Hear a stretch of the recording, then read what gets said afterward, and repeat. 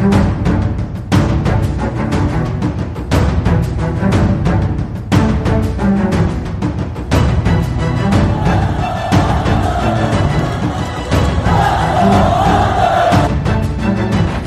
it out for Ekblad. Back to Hoffman. Blocked by Polak and Price.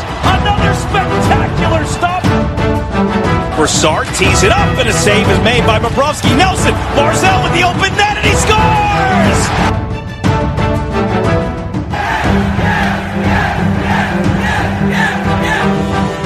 Hi, and welcome to the Locked On Islanders podcast, part of the Locked On Podcast Network, your team every day.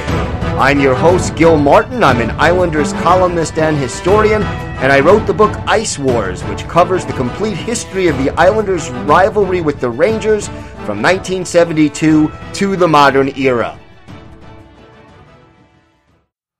All right, welcome to this special mini edition of the Locked On Islanders podcast. Islanders advance to the conference finals for the first time in 27 years, defeating the Philadelphia Flyers 4-0 in a game where the Islanders played their style of hockey and were able to emerge victorious.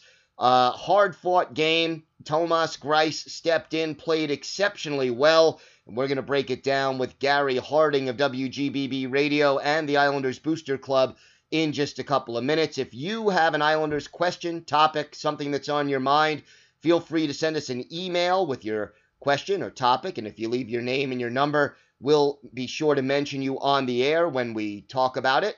The email address, lockedonislanders@gmail.com. You could follow the show on Twitter at LockedOnIsles, and you could follow me, Gil Martin, on Twitter at IceWarsNYR, and we'll have the latest Islanders news and notes for you. And right now, it's my pleasure to welcome back to the show from WGBB Radio and the Islanders Booster Club, Gary Harding. And Gary, how are you today? I'm feeling much better, thank you. What a great night. Unbelievable evening for the first time since 1993, aka the beginning of the Bill Clinton administration. The New York Islanders are in the conference finals. They will be leaving Toronto, heading to Edmonton to take on the Tampa Bay Lightning. And the last tweet that I made before heading over here, or one of the last tweets, was there are 4 teams left with a chance to win the Stanley Cup this year, and one of them is the New York Islanders. Let that sink in. How does that feel?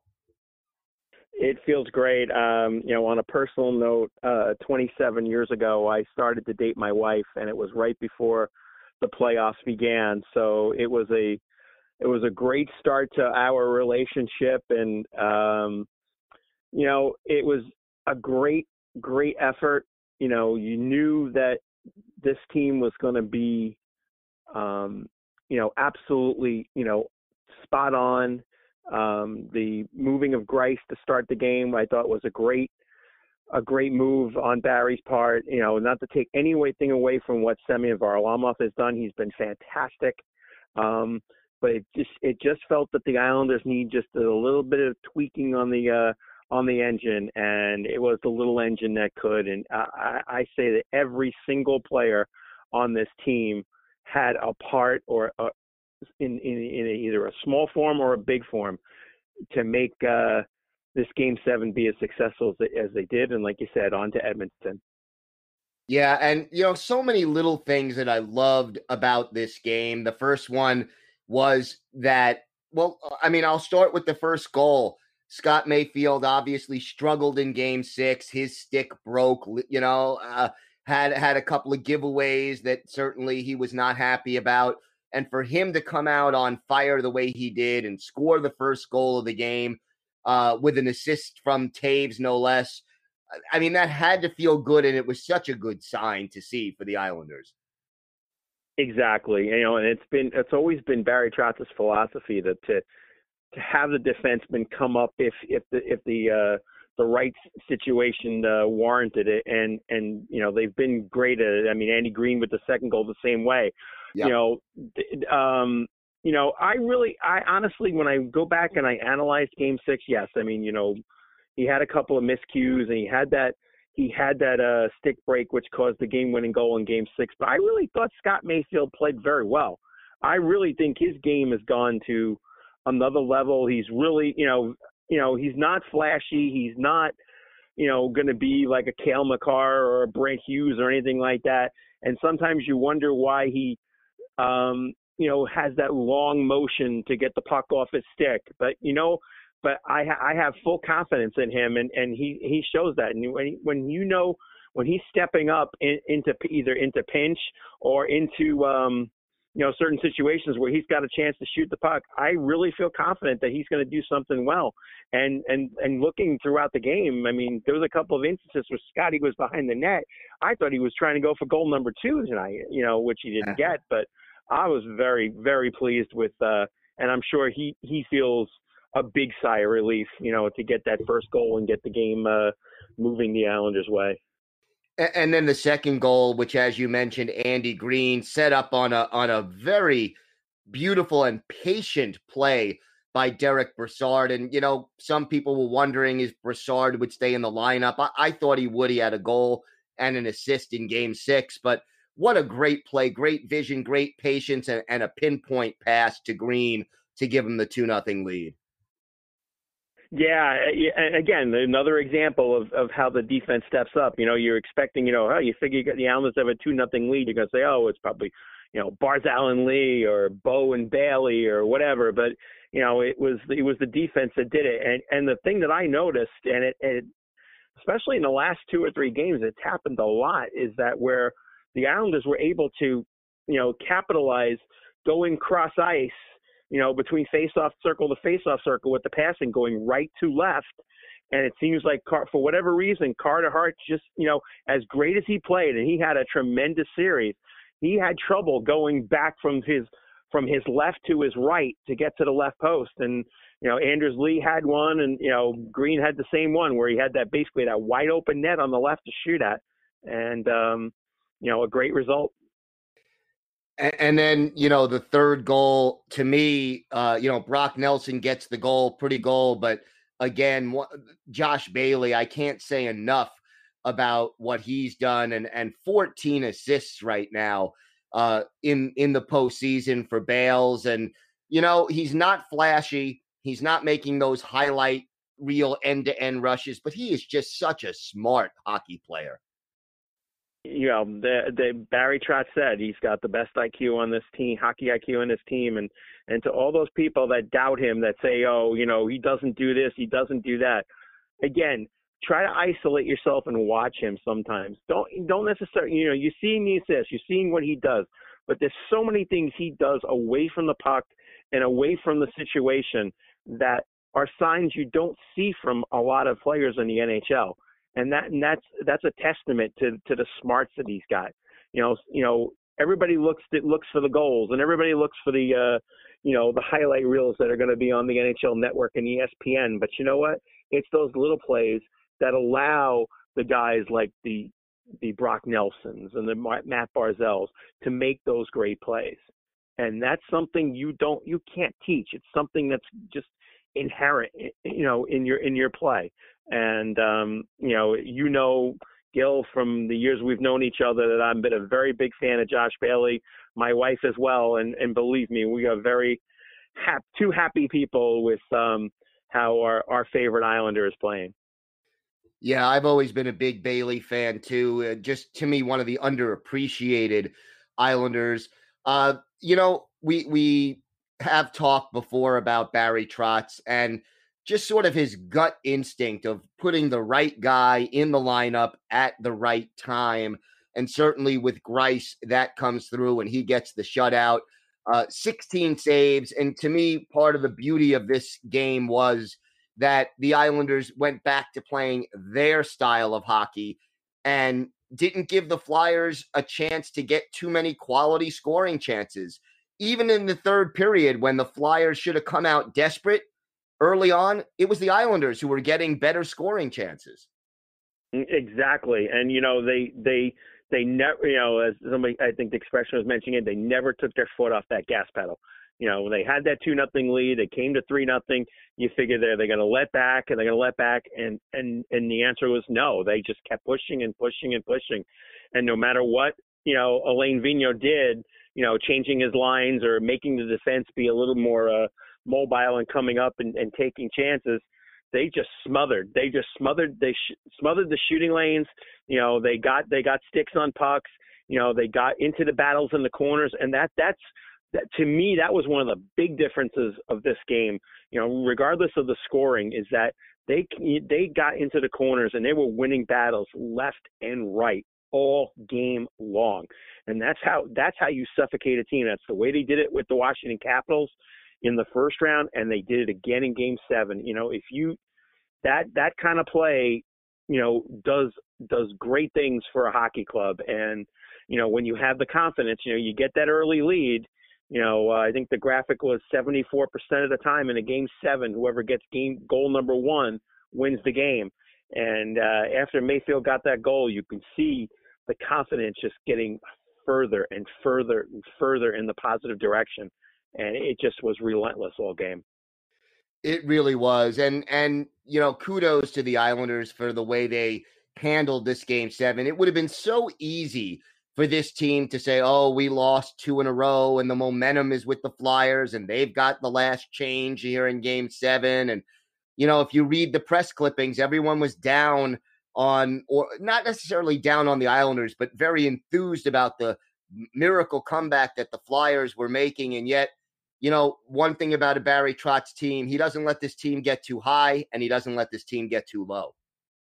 No, and that's a very good sign of a successful coach. And both coaches, did a tremendous job. I mean, Vigneault's been in this situation before. He's won a couple of series where his teams were down 3-1. He's got his first year as a Flyers coach. He had the team believing in their system. It's a great bunch of hockey players over there. I've got a bunch of friends in Philadelphia who I've been talking throughout the whole series, and we both were basically praising each other's teams because, it was a great series. There was physicality, but it didn't really, other than a couple of fights here and there, it really wasn't a nasty series. Both teams played really hard, wanting the fans to be happy with their performance. And, as a fan of the game, forget it being an Islander fan, but as a fan of the sport of hockey, this was probably one of the most exciting series I've seen in a long time. And we've had some great series in the NHL this year.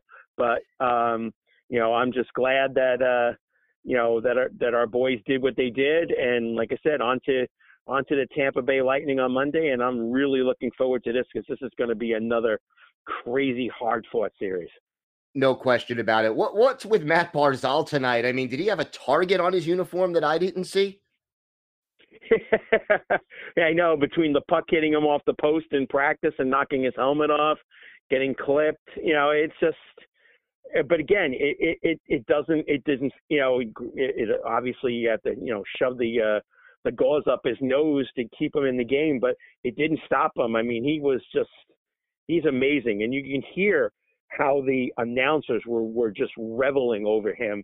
When you don't see him every day like we do, it's a different story. But when you see, the kinds of things he does and the way he stops, not even on a dime, but maybe a half a dime, moving on players and basically, I would say, knocking them out of their jocks in some cases. He's just a pleasure to watch. And, it just brings me back to when he was drafted, that Boston had 3 straight picks before the Islanders selected Barzal at number 15, and they did not take him.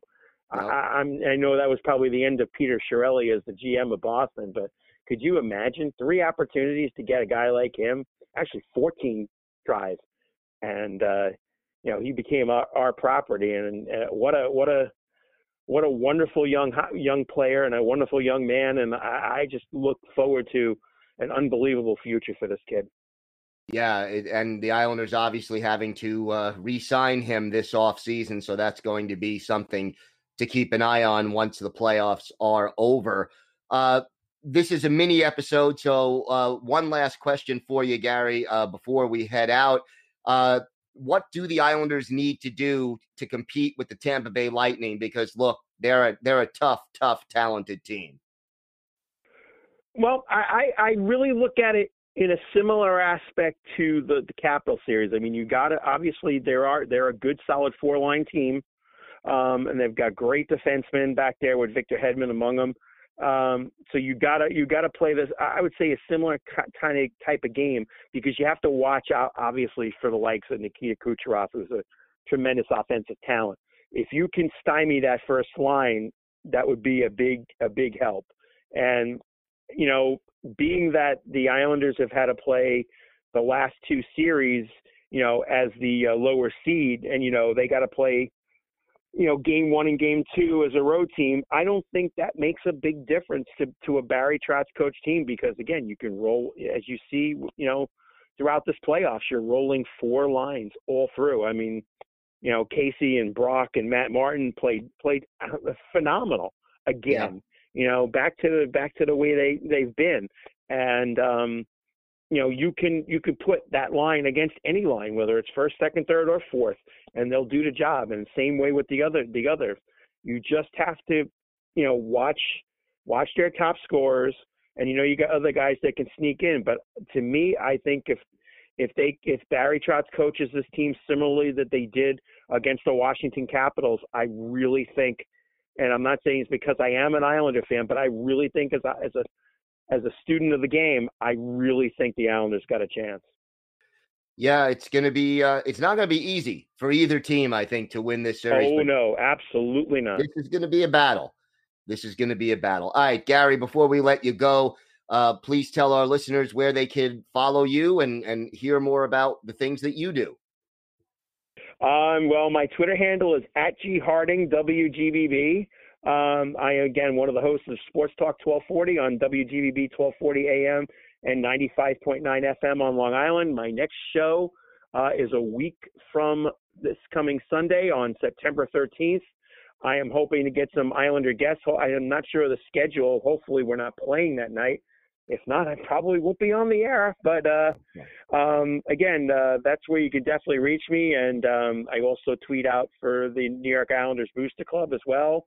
NYIBooster.org is our website, and hopefully we're going to try to do some charity things and stuff as the playoffs go. And you know, just keep the faith, Islander fans. It's going to be a great series against Tampa, and I hope if you're not on the bandwagon, come on and join. It's free.